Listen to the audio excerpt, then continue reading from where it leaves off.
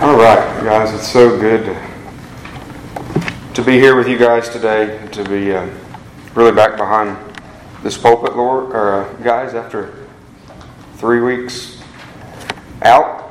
I just feel just a little bit extra excitement this week preparing. So thanks Shane and Jeff for giving me a little bit of a break. So it's good to be here. Good to be with you guys. If you'll turn in your Bible, we're not going to read it yet, but we're back in 1 Peter chapter 1, verses 13 through 16 today. But while I'm turning there,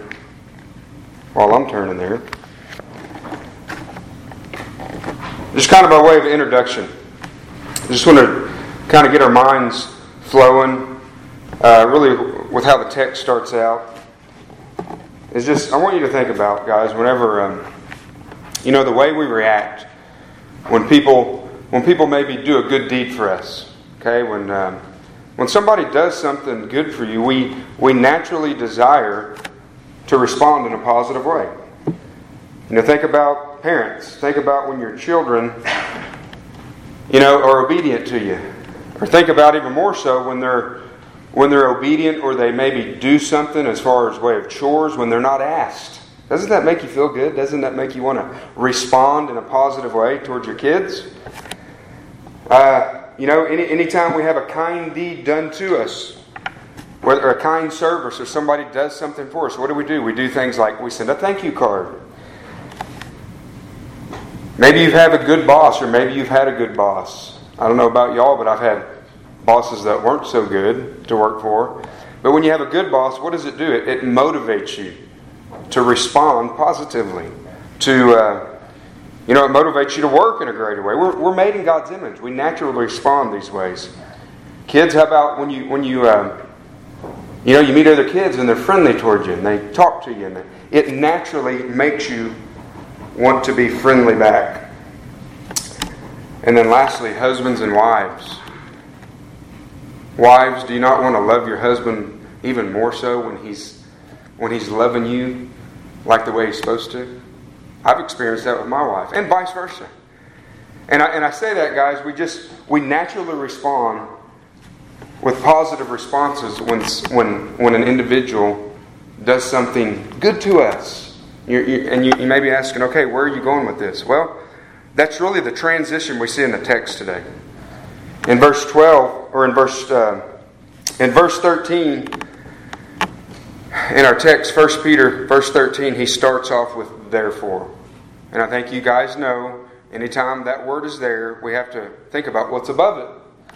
And so really, this point on in this letter, really all the way through the end of the book, not completely, but it's a lot of action now, a lot of imperatives. It really makes you think of a book like Ephesians. I mean, it's like 3 chapters, doctrine, what God has done for us. And then in verse 4, he starts out, therefore, because of this, live a life worthy of your calling. Really the same idea here. We see a transition in verse 13. He says, therefore. If you want to go ahead and stand, and I'll read verses 13 through 16, and then we'll look at why that word is there, therefore, and we'll get started.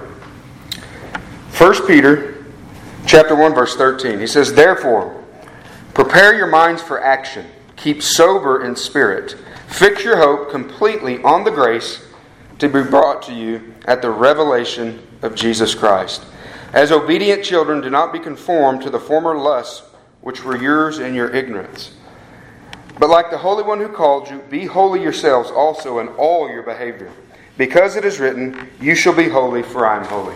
You guys can be seated. So he says therefore. He's gonna begin.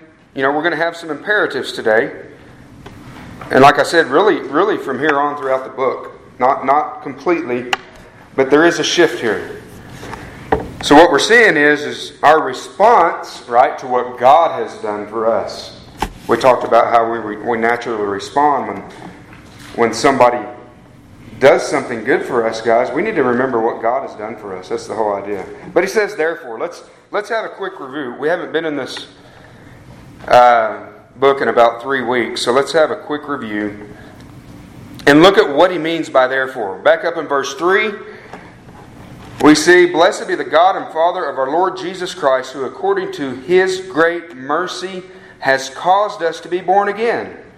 So we see, we're reminded that God has saved us, right? God has caused us to be born again. He is the one that acted, and He did so out of His abundant mercy, that we had a living hope. We're going to talk about hope again today. The title of the message is to be hopeful and to be holy. But we talked about our hope that we have. Back up in verse 3.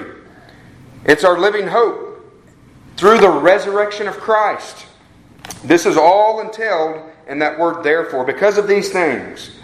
Because God has saved you by His mercy. Because He has given us an inheritance that He talks about in verse 4. Remember that inheritance that's reserved in heaven for you? It ain't going nowhere. The inheritance is our salvation. That it's imperishable, undefiled, will not fade away. It's reserved for you. You're protected by the power of God, right? Remember how we talked about that? We're protected by God's power. That word meaning that it protects us from outside danger and it protects us from escaping. It's the whole idea of once you're His, you're His. Therefore, because of these things, because God has saved you, because He's protecting you, even the trials we looked at, we can be grateful for, right? When we go through trials, that God is gracious. He loves us. He doesn't send us through trials to destroy us, but to strengthen us, to cause us to trust in Him, to reveal to us the reality of our faith. And that's something we should rejoice in. That's really where we do a lot of growing in these trials. We can see how, we talked about this Wednesday night. I believe it was Wednesday night. I can't remember who I was talking with it. But anyway, just about the different trials we go through. And that's where we tend to really come to grips with how strong or weak our faith is. So those are good things. We rejoice in those things. Verse 8. The fact that we come through these trials that God puts us through in life, and it reveals the reality of our genuine faith, and that in verse 8, not only do these trials not destroy our faith, but it strengthens our faith, and we can rejoice that even through all of these trials that we go through, and in their case, remember, severe persecution, but we still love this God who we've never seen. Have you ever thought about that? You have never seen Jesus Christ. Why do you keep going back to Him daily? You've never seen Him, but you believe in Him. These are reasons in that message we looked at to rejoice the reality of our faith. This salvation, the greatness of our salvation that God has given us, that the Old Testament prophets searched and inquired of these things to understand it more fully, that the angels of God seek to look into these things. All of these things, guys, this great salvation that God has given you by His grace, in His mercy, is what leads up to verse 13. And now He's going to turn, and He's going to have a few commands for us today. And I've just entitled it to be hopeful and to be holy. And so the first thing we're going to look at, I've got it broken up in 3 major headings. The first one in verse 13, being prepared in our mind for action. The second one, being hopeful in our future. That's also in verse 13. And then in verse 14,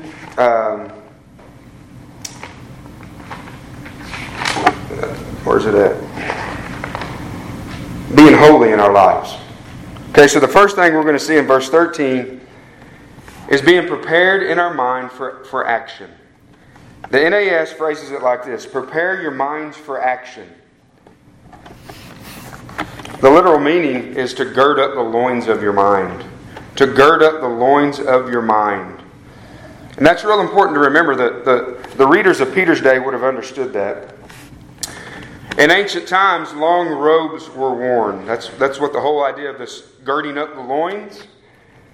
They wore long robes, and what they would do, the girding up the loins, if I can picture it right, guys, it's picture long robes, and they would pull these robes, they would pull them up behind their back, or they would pull them up in front, take them between their legs, and grab each side, and then tie them back around their waist, tucking them in their belt. That's the girding up of the loins. So if you can picture that in your mind. Now, why would they do this? What is so important about girding up the loins? I don't know about you guys, but for a long time, I would hear that phrase and wonder what in the world it meant. Gird up your loins. Well, to be ready for action. To be ready for action. That was the whole point of it. Whether it be running, or whether it be some kind of battle or fighting, these long robes, obviously, I think we can picture that in our mind, would hinder you from running fast. They would hinder you in many different ways. They would get in your way. We can see a few examples of this in the Old Testament, just to get the idea in of our mind of how biblical this statement was back in the ancient times. So in Exodus 12:11, this is at the first Passover, or at the Passover. The night God was delivering Israel from Egypt, He had promised to come, and He was going to kill all the firstborn in Egypt, all the firstborn sons, and even of the animals. He told Moses to tell the people to sacrifice a lamb, an unblemished male lamb, put the blood on the doorposts and the lintels, and he would pass over. And so he says this in his instructions to Moses.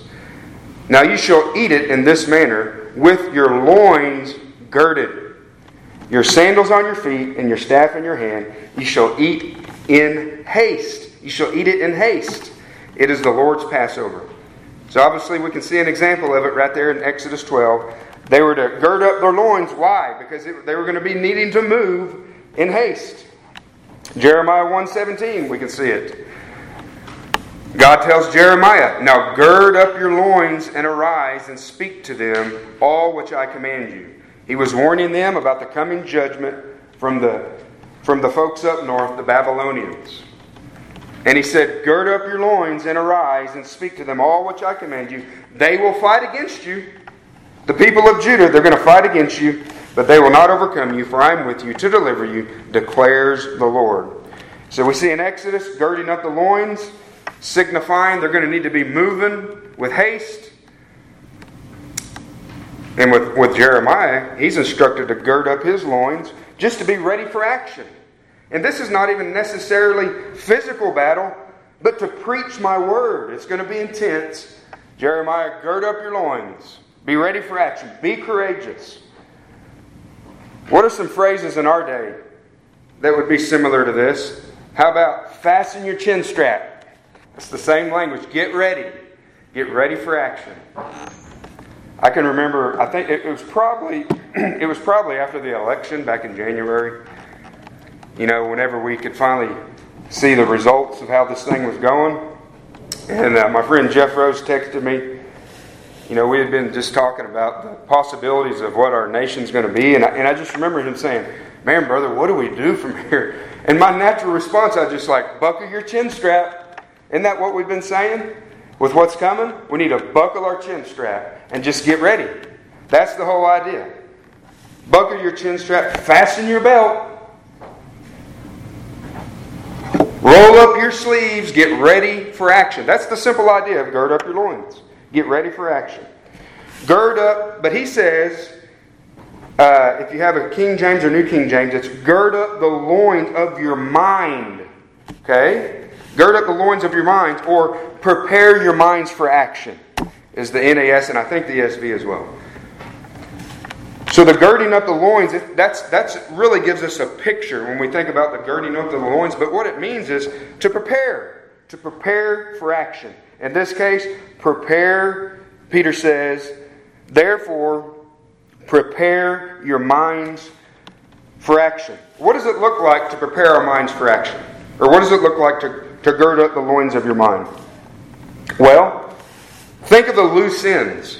I mean, because what are you doing when you gird up your loins? You're tucking the loose ends in, protecting it with a belt so it doesn't hinder you.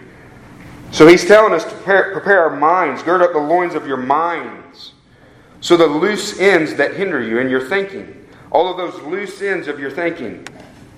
Maybe to help us understand this, let's look at a few scriptures, or you don't have to turn there, but Ephesians 6:14. Paul says, of course, this is when he's instructing them to put on the armor of God. He says, "Stand firm, therefore, having girded your loins with truth." Okay? Gird your loins with truth. The ESV says, "having fastened on the belt of truth." So it's really helpful to have that picture of these people girding up their loins by tucking in their robes, the corners of the robes, putting it under the belt. We get a visual. But we're being commanded to do this in our minds. Colossians 3:2, "Set your mind on things above, not on things of the earth." In other words, guys, be spiritually alert. That's what Peter's telling his readers. Be spiritually alert. Hebrews 12:1 says this. In the Christian Standard Bible, the CSB, I like the way it words it. It just uses the word hindrance. "Let us lay aside every hindrance." Okay, to follow after Jesus Christ, to live a faithful Christian life, a productive Christian life, a fruitful Christian life, we have to lay aside every hindrance, everything that's going to hinder us. And it's not even necessarily outright sins, but just things that hinder us. These loose ends in our lives. And then 2 Timothy 2, 3 through 5, I really think helps us to understand this whole deal about preparing our minds, about tying up the loose ends of our mind. Listen to 2 Timothy chapter 2, verses 3 through 5. Paul tells Timothy, "Suffer hardship with me as a good soldier of Jesus Christ. No soldier in active service entangles himself in the affairs of everyday life, so that he may please the one who enlisted him as a soldier." Okay, so Paul is telling Timothy, first of all, suffer hardship with me. Think about what Peter's readers were going through. They were going through hardship. They were going through suffering. And think about, in Timothy, the language here. He says, "Suffer hardship with me as a good soldier of Jesus Christ." Think of the whole idea of girding up your loins, of preparing. No soldier in active service entangles himself in the affairs of everyday life. Again, he's using this as a picture of the Christian life. What happens when we get entangled in the affairs of everyday life? And let's face it, guys, we all have many responsibilities. So the Bible's not saying don't deal with your responsibilities, but we can get so distracted with the affairs of everyday life to where these things they really become loose ends in our mind. And Peter is telling us, and I think the same principle here that Paul is saying, don't entangle yourself in the affairs of everyday life. Why? So that you may please the one that enlisted you as a soldier. It's the same idea. We've got to tie up all of these distractions, all of these loose ends that distract us from what God has called us to do, from the most important. So what things, when we think about these things, guys, when we think about these loose ends in our lives that distract us, that hinder us, that are hindrances, or like Paul saying, the affairs of everyday life that we can so easily get entangled in, what things in your life, or what things in your mind, it could be just things that you think about, or things that are just crowded in your life. What things are in your life or your mind that are hindering you from faithfulness to Christ? That's the first question you got to ask yourself, okay? You got to ask yourself. I got to ask myself. What things are hindering me? What things do I need to gird up, in other words? When we think about Hebrews 12:1 again, let us lay aside every hindrance. Let me give you a personal example real quickly. And I've told my wife this many times. This was even before I met Trish. So I heard a message many years ago, almost 20 years ago, on Hebrews 12:1 and 2, I believe it was. But the Lord really showed me what was hindering me. That let us lay aside every hindrance. And I was very, very convicted in that time because that was really beginning the process of my life of really wanting to be more faithful in sharing my faith with others.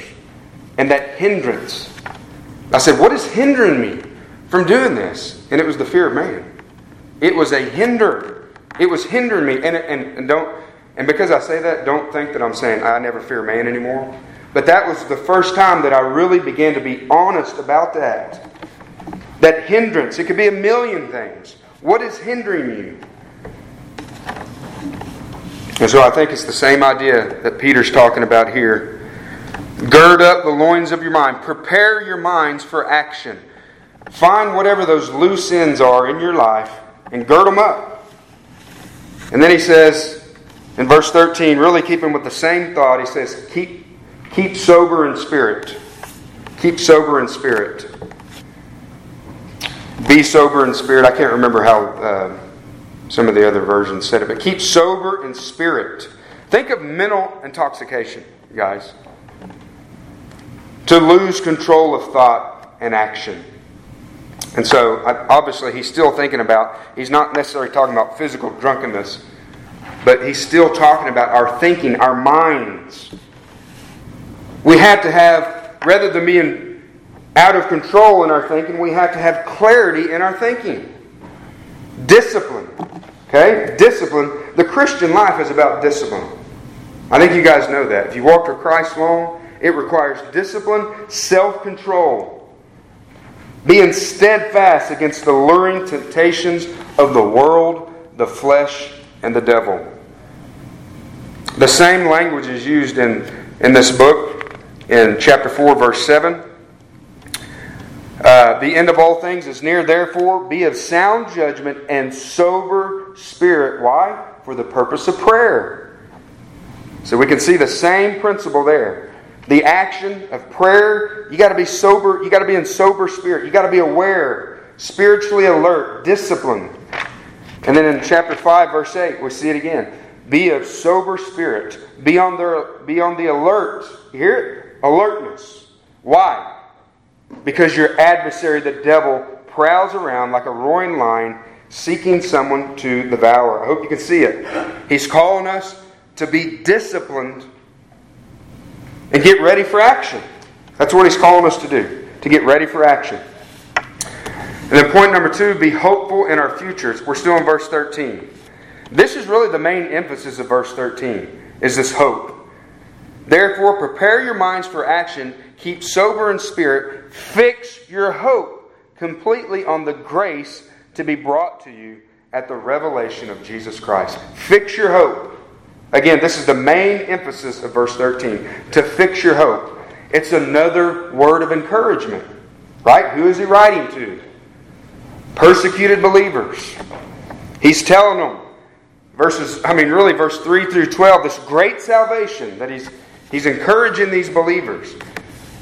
And he's giving them another word of encouragement. Again, this hope, he talks about the hope in verse 3, in this verse, in verse 21, chapter 3, verse 5, chapter 3, verse 15. He keeps bringing it up, this hope. And so this is the part I said I was going to repeat, because I finally got the Plangman boys here that I can share this with both of you guys. You don't know how much I wanted to do that. So what does this word hope mean, guys? Right? We use that word hope a lot, right? Yeah, I hope this, I hope that. So we need to understand what this word means when the Bible talks about hope. It's a confident expectation based on a promise, as compared to a wishful thinking. Alright? So you boys, I know, are TCU fans, correct? Correct? Alright. So we use this word in different ways, right? So like when your favorite team, let's say TCU is playing OU, and you guys are hoping that TCU will beat OU, I'm hoping that OU will beat TCU, right? We use that word, right? I hope they win. But is it based on a promise? No, it's uncertainty or even wishful thinking. Really depending on how good your team is. So that's one way we use the word hope. The other way we use it is when mom promises you she's going to make your favorite breakfast. See, then you can have a confident expectation based on a promise. Does that make sense? That's the correct way. That's more along the way this word is used when we see it in Scripture. A confident expectation based on a promise. Obviously from a God who cannot lie. And so he says, fix your hope completely or fully. Emphasizing it's a very strong hope. Hope is something that when we hope for something, guys, we hope for something that's in the future. Listen to Romans 8, 23 through 25. And not only this, but also we ourselves, having the first fruits of the Spirit, even we ourselves groan within ourselves, waiting eagerly for our adoption as sons, the redemption of our body. For in hope we have been saved. But hope that is seen is not hope. For who hopes for what he already sees? But if we hope for what we do not see, with perseverance we wait eagerly for it. So the whole idea of hope, guys, we don't hope in something we already have, right? It's something future based on a promise. And he says, fix your hope completely on the grace to be brought to you at the revelation of Jesus Christ. This grace, guys, it's another way of saying fix your hope on that inheritance that he talked about earlier in the chapter, which is really a synonym for our salvation. Fix your hope on the salvation. And in this case, in verse 13, fix your hope on the grace to be brought to you at the revelation of Jesus Christ. When He appears, when you receive the final, full salvation that God promised you. It's ours already. It's reserved. But He's trying to get these believers, guys, again. These believers are facing severe persecution. And He's saying, fix your hope completely on the grace to be brought to you at the revelation of Jesus Christ. Guys, think of all of the fulfilled prophecy that we read about in the Old Testament, right? Of His first coming. I mean, down to the detail of where He'd be born, how He'd be born, the persecution He would face, the suffering He would go through, how He would die, all of these things. Can I encourage you to be encouraged by that? Because the same God has given us promise of His second coming. And He is coming. He's going to come. Exactly like the Bible says He's going to. And we don't do that. We don't do that enough nowadays. We want to argue about eschatology instead of finding our hope in the fact that He is coming. And when He comes, He's bringing our complete salvation with Him. We'll receive our resurrected bodies. Our salvation will be full. And that's what Peter's encouraging these believers with. But we've really just got it so good in America. We've had it so good that we don't find the hope in those things like he was encouraging these readers. We just argue about it. But guys, find hope in it. Find hope in Christ's second coming. And then in verse 14 through 16, we're going to spend the rest of our time about being holy. Being holy in our lives, okay? Being holy in our lives. First question I want to ask is, what does holiness look like? In verse 14, he says, as obedient children, do not be conformed to the former lusts which were yours in your ignorance. So let's camp out in that verse for a moment. What does holiness look like? I think we could say holiness looks like, in a very general way, obedience. Obedience to God. Obviously, I would want to add heartfelt obedience, not just outward conformity, but heartfelt obedience. Listen to what he says. He says, as obedient children. Who are we children of, right? We're children of God, the Most High, the one and only God, the Holy God. As children in God's family, we are characterized, what he is saying, as obedient children. Children of God are characterized in the Bible as obedient. Obedient to God. That's the way we're characterized. Why is that so important to be reminded of in our culture? Because, and it's getting less and less, but every other person says they're Christian, right? But nobody even cares to think about this thing called obedience. But the Bible characterizes children of God by obedience. Unbelievers are characterized by disobedience. Ephesians 2, chapters 1 through 3, we can see that. I think it's real important to make that distinction. In Ephesians 2, Paul is writing to these Gentile believers. He's just reminding them in the first few verses of their life of unbelief. And he says, "You were dead in your trespasses and sins, in which you formerly walked, according to the course of this world, according to the prince of the power of the air, of the spirit that is now working in the sons of disobedience." That's the way the Bible describes an unbeliever. Okay? We need not be naive about that. Okay? We cannot ultimately and finally determine whether somebody is saved or lost. But the Bible describes an unbeliever as a son of disobedience. It even goes on to say, "Among them we too all formerly lived in the lust of our flesh." You can see the description of this disobedience. "Indulging the desires of the flesh and of the mind, and were by nature children of wrath." An unbeliever is described by disobedience. We need to remember that. We need to not be naive and let our emotions cloud our thinking when we're having people swear to us that, they believe in Jesus, but their life is just characterized by disobedience. A person like that needs the gospel. They need to be warned to repent and to come to Christ.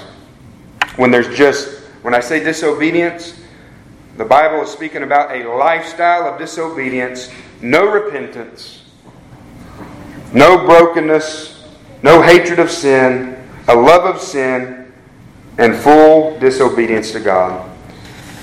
But in verse 14, we also see a prohibition. He says, as obedient children, do not be conformed to the former lusts which were yours in your ignorance. We see a prohibition.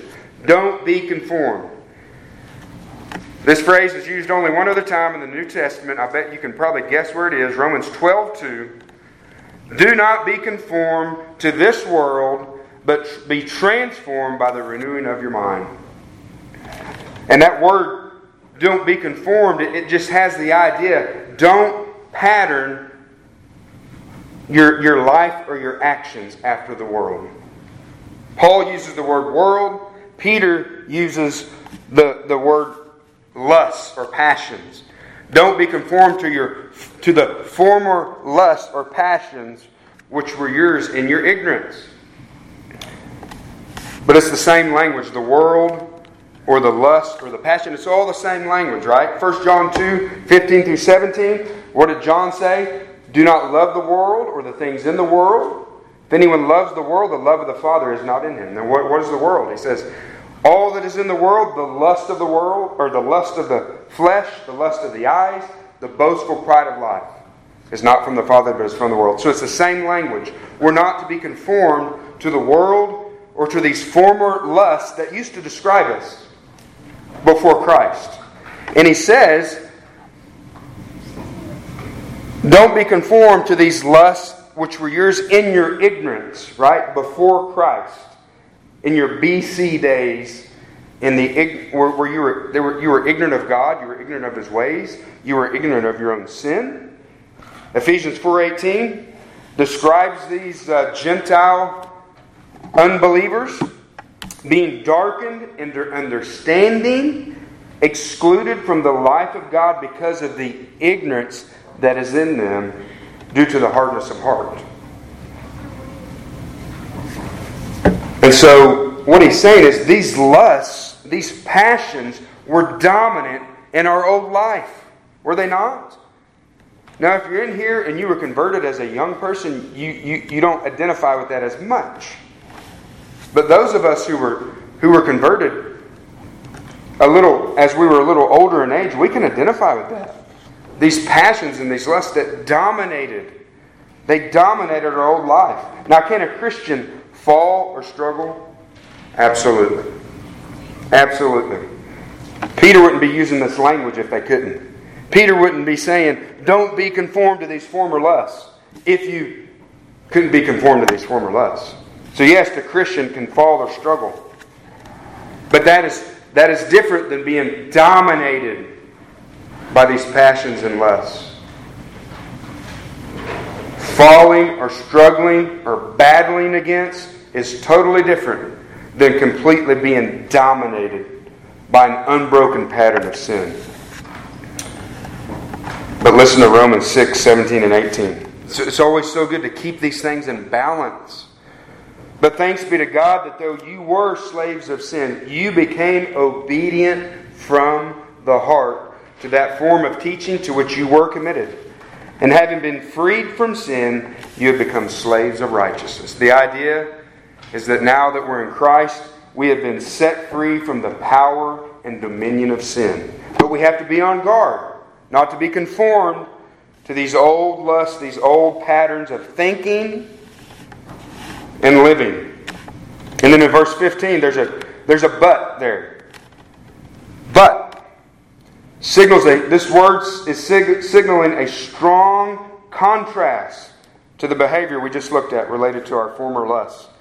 But, like the Holy One who called you, be holy yourselves also in all your behavior. The Holy One who called you. He says, but like the Holy One who called you. God initiated, he is telling these readers, He initiated and He came in power calling them. And the same is true for you today. If you know Christ, God came in His power. He called you.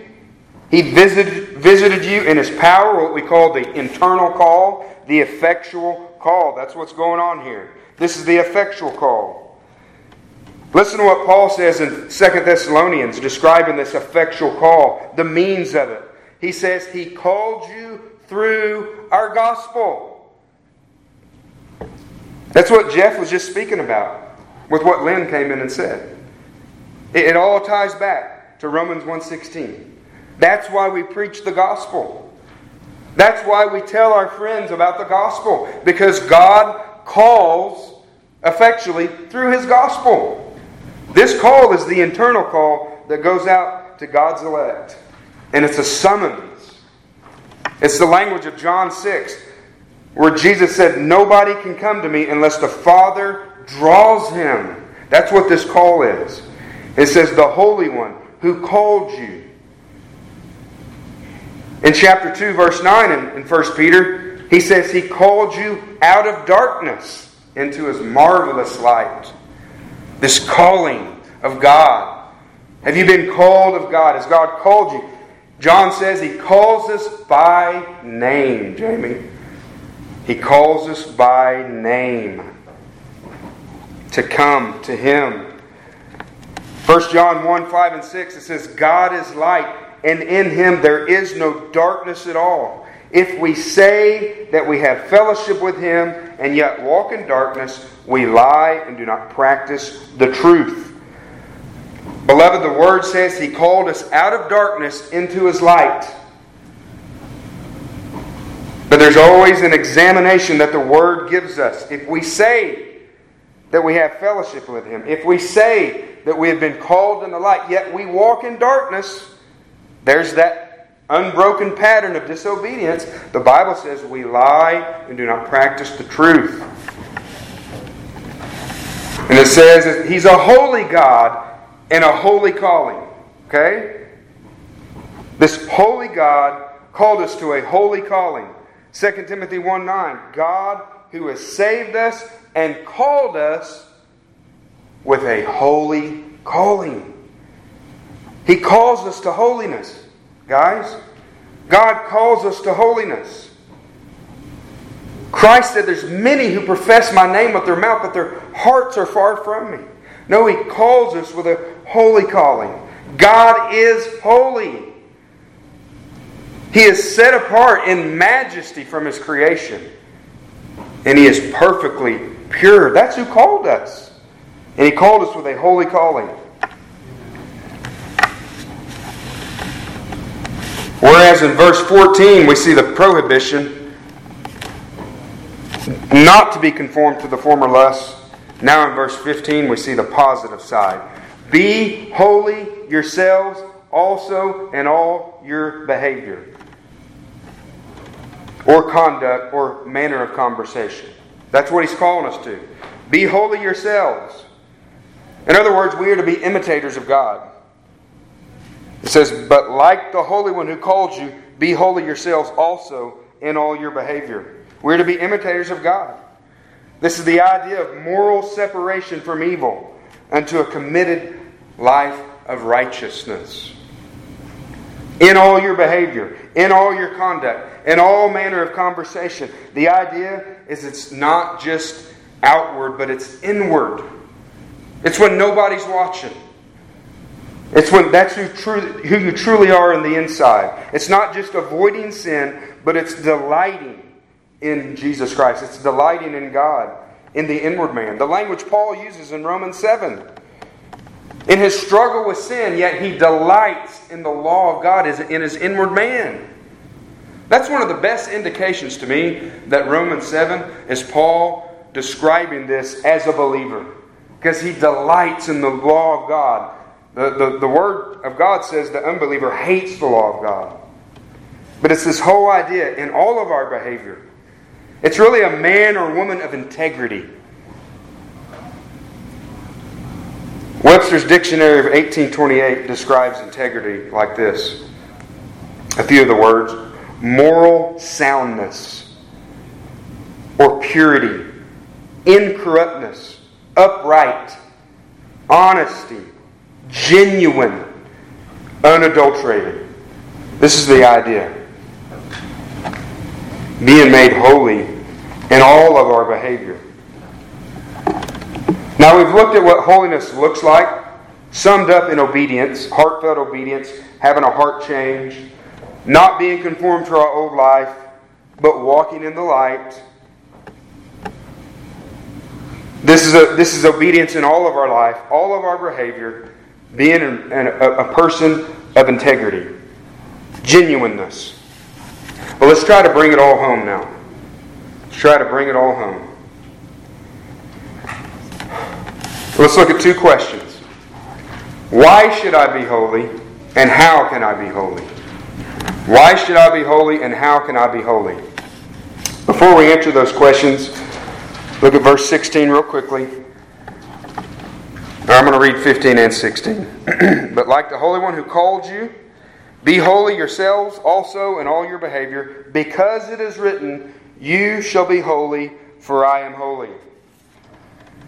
That phrase, you shall be holy, for I am holy, is quoted out of Leviticus. It's said in Leviticus, stated many times. Leviticus just emphasizing the holiness of God. So before you get bored when you're reading through your Bible and just skip Leviticus, remember guys, it is emphasizing the holiness of God more so than any other book. That our sin requires death. That there has to be shedding of blood for atonement of sin. But that's where this quote is from. You shall be holy, for I am holy. And so before we answer our two questions, I think it's very important to remember this, guys, that this is not speaking of you shall be holy, for I am holy, to earn your way to me, to earn your salvation. That's not what the Word of God is ever saying, and that's not what's ever being said behind this pulpit. So we're not trying to earn our way to God by our holiness. Okay? Spurgeon says this, holiness is not the way to Christ. Christ is the way to holiness. Okay? Don't ever get those confused. You end up in complete heretical, damning doctrine. That's the difference in Christianity and everything else that's ever been created right there. They say holiness is the way to Christ. The Bible says Christ is the way to holiness. And to be holy is to be set apart. Okay? If we're going to talk about being holy, we got to at least understand what it means. It's to be set apart. Really, and it's got two aspects to it, positionally and practically. So in Christ, guys, we're already made holy. Positionally. We are set apart in Christ. We are positioned in heaven. We are seated in heaven. We are clothed with the righteousness of Christ. We've been set apart in Christ.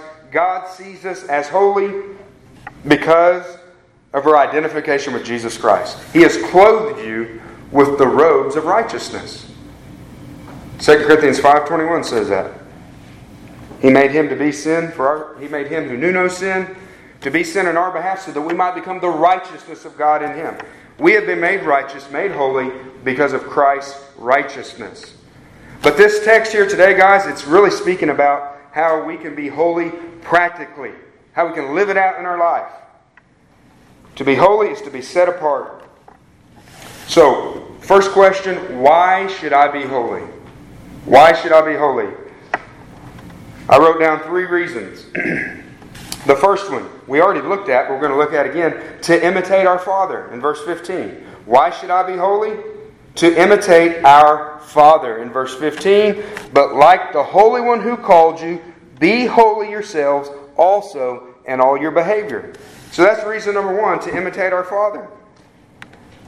If you guys remember back in the Sermon on the Mount, we went through this text probably almost a year ago.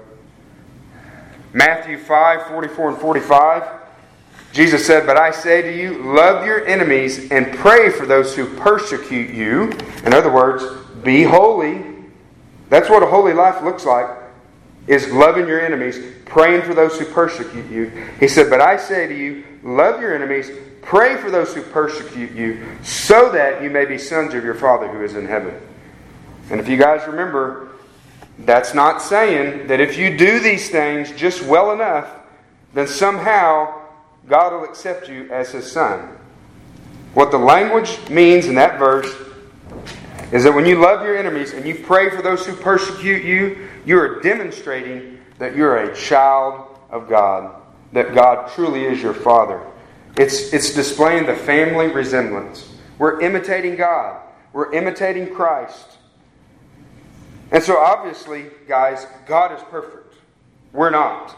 But we should desire and strive to be like our Father, to be like Christ. That's the language here. And I will have you guys know as well that I think any man who's truly been called to pastor a church has this desire that Paul shared in Galatians 4. "My children, with whom I am again in labor until Christ is formed in you." God's desire, guys, is that you be holy. My desire for you and myself is that we be holy. That we be conformed to Christ. That Christ is formed in you. I mean, what a better description of holiness than if Christ is formed in us. Right? Christ is the one who is holy. So why should I be holy? To imitate our Father. Second reason, why should I be holy? Look at verse 16. Because it is written, "Be holy, for I am holy." Is that reason enough? Because it is written. His word is our authority. Because it is written.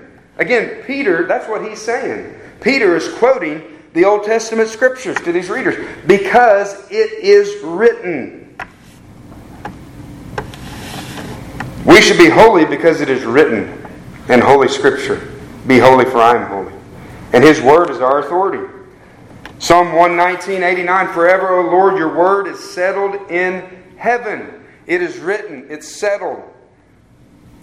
God's desire and even His command for us is to be holy. And then thirdly, why should I be holy? Because of His grace. Because of His grace. Beloved, can I remind you and myself that we don't deserve His grace? That's the point of grace. We don't deserve it. None of this stuff we're reading about. He caused us to be born again. We have this inheritance, this salvation that's ours, that's reserved. The King of the universe, who is, as we see, He's perfectly holy. We're sinful. And yet He came to this earth, the very earth He created, and took our sin upon Himself and was butchered upon the tree. We don't deserve this. Grace, unmerited favor. Why should I be holy? Because of His grace and because what we have been looking at in these texts, what He has done for us. Again, therefore, because of what God has done for you, be holy. Listen to 2 Timothy 1:9. I read part of the verse a while ago. God, who has saved us and called us with a holy calling. Not according to our works. God didn't call you because you were smarter than your neighbor, or because He just saw so much potential in you, but according to His own purpose and grace, which was granted us in Christ Jesus from all eternity.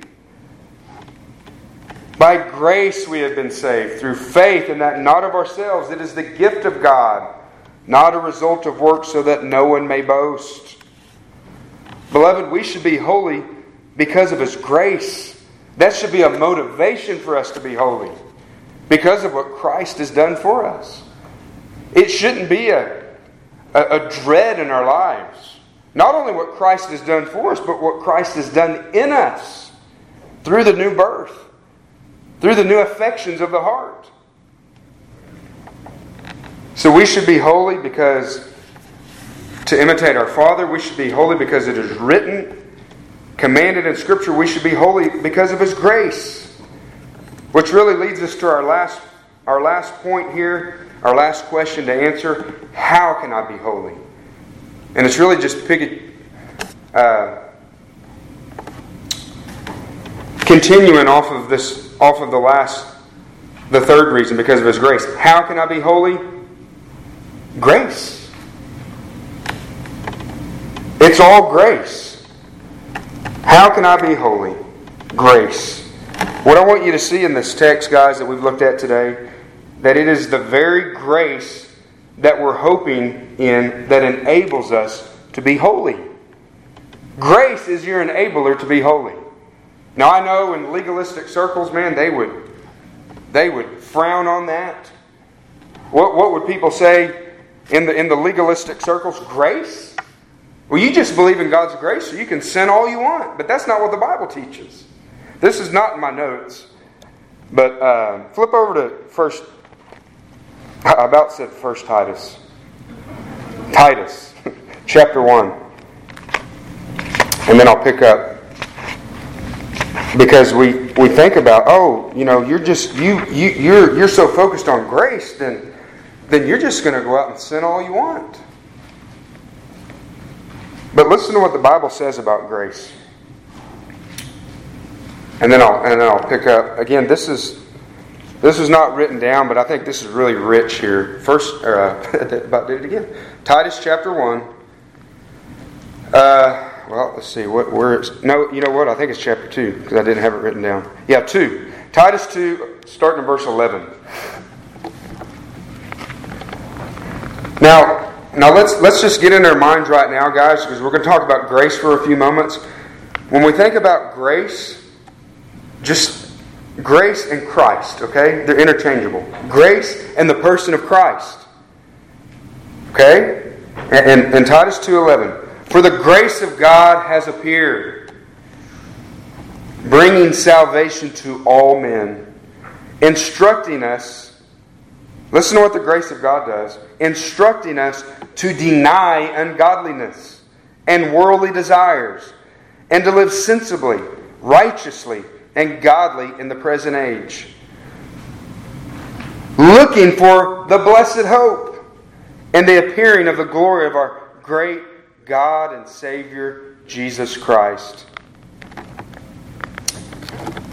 I'll go ahead and read 14. Who gave Himself for us to redeem us from every lawless deed and to purify for himself a people for his own possession, zealous for good deeds. I'm just going to try to tie all this language together, but listen to the language in that verse. The grace of God in the person of Jesus Christ instructs us.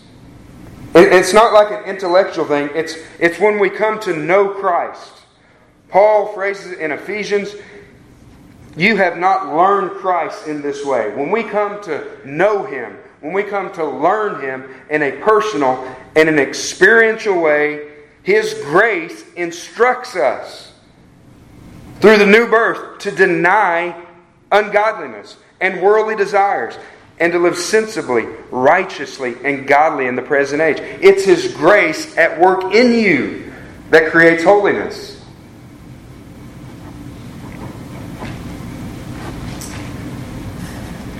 And in verse 13, it's really some of the same language. This hope that we see, that we're talking about in Peter. I'm going to get my place back in Peter.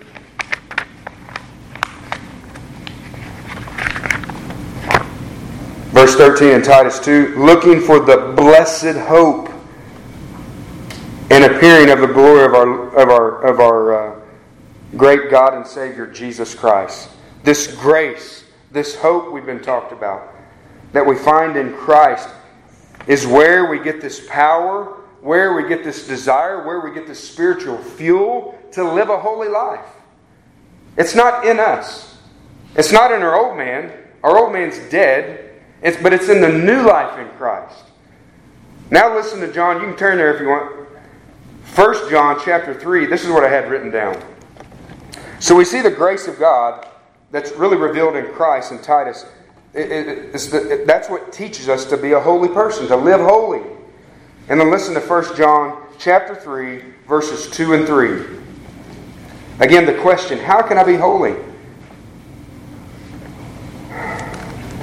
1 John chapter 3, verse 2 and 3. Beloved, now we are children of God, and it has not appeared as yet what we will be.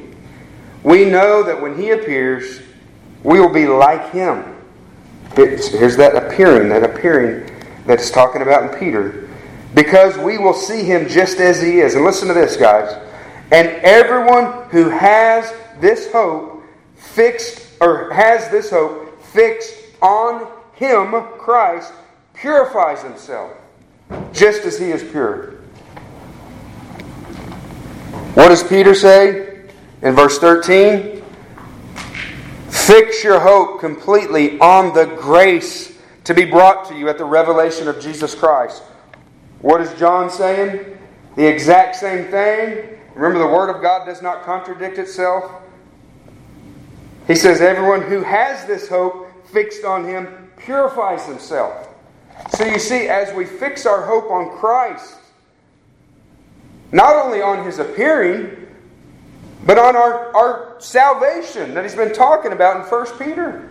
As we rejoice in Christ, as we remember our great salvation that we talked about last time, as we fix our hope on Him, as we set our mind on things above,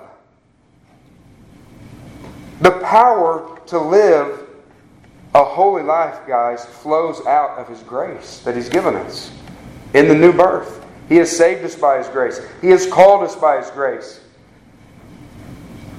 We fix our hope on this grace. We fix our hope on our salvation that's going to be revealed when He comes back. Fully revealed. And in doing so, it says we're purified. What does it all get down to? Christ. Keeping your focus upon Him. Not upon your performance. Not upon yourself. So many times we focus on our sin, and we take our focus off of Christ. He is your power. He is your source. I tried to remember without writing it down, but one of the songs Jeff was singing, it was, everything is in Christ. Right? Our hope is in Christ. What's the title of the sermon? Be hopeful, be holy. What is your hope in? Christ. How are you to be holy? Christ. What He's done and what He's going to do.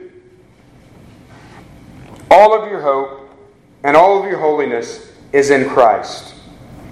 He's given you Positional holiness, positional righteousness. You're already holy in Him, and He empowers you to live a righteous life. You think of the promise of the new covenant, right? New hearts. We don't have to teach our neighbor to love Christ or to know Christ. We're all going to know Him. Every member of the new covenant knows Jesus Christ through regeneration. Takes the heart of stone out, gives us a heart of flesh. That's the power to live a holy life. Our responsibility, and we do have a responsibility, prepare our minds for action, be disciplined, exercise the means of grace, press into Jesus Christ, exercise the means that God has given us within the local church, fellowship, prayer, Bible study, sitting under the Word, participating in the Lord's Supper, all of these things what are we going to do? What is this all about? Focusing upon Christ, worshiping Christ, remembering what He did for us. Let me finish with Galatians 2 verse 20, guys, and I'm going to read Galatians 2:20, make a few comments on it, then I'm going to pray for us, okay? And then we will, after I'm done praying, we'll take the Lord's Supper together. So we've been looking at this hope that we have, guys. We've been looking at our salvation, our inheritance, the hope we have in it, the hope we have in His second coming. When we're with Him, when our salvation is fully revealed, and now we even see it, guys, Christ in us. It's everywhere you look, it's Christ. What is the Christian life? It's Christ. What is your hope? Christ. What is your joy? Christ. What's your path to holiness? Christ. Paul says in Galatians 2:20, I have been crucified with Christ. It is no longer I who live, but Christ lives in me. And the life which I now live in the flesh, I live by faith in the Son of God, who loved me and gave Himself for me. So we see the power is in Christ. It's no longer I who live, it's Christ in me. And the life which I now live in the flesh, I live by faith. Oh, think of what Peter said in verse 8 in chapter 1. This faith that no, you have not seen Him, you love Him. Beloved, that's faith. And though you do not see Him now, but yet you believe in Him. Does that not sound strange in the eyes of the world? You believe in Him whom you've never seen. But we have His promises. And we have His Spirit within us. I live by faith in the Son of God who loved me. God demonstrated His own love for us, that while we were yet sinners, Christ died for us. He loved you. Let's remember that today when we take this supper. He loved you, and He gave Himself up for you as His child. He gave Himself up for you today. That's what we're remembering today, beloved. That He gave. The Creator gave Himself. Nobody took His life. He gave Himself up for you. Let me pray. Father, we come before You, Lord, and we thank You for Your grace. God, Your grace that it's more abundant, Lord, than we can ever imagine, Father. The fact that we can have relationship with You, the one true and holy God. Father, it's only by grace. And Lord, I pray that Your people would be reminded of that, God. Through Your word today, Father, that our path to holiness is all wrapped up in the person of Jesus Christ. Positionally, and even in this life, Lord, as we live out this life. You're the one who gives us the energy. Spiritually, You're the one who gives us the desire. You're the one who gives us the power and victory over sin. You're the one who gives us the love for our neighbor. You're the one who gives us the desire to feast on Your word, to fellowship, to pray. It's all from You. And Lord, we just thank You for it. We thank You for Your sacrifice upon the cross. We thank You, Lord Jesus, for giving Yourself up for us, for our sins. We just pray, Lord, that as we continue to worship You through the Lord's Supper, that you would encourage our hearts today. In Christ's name, amen.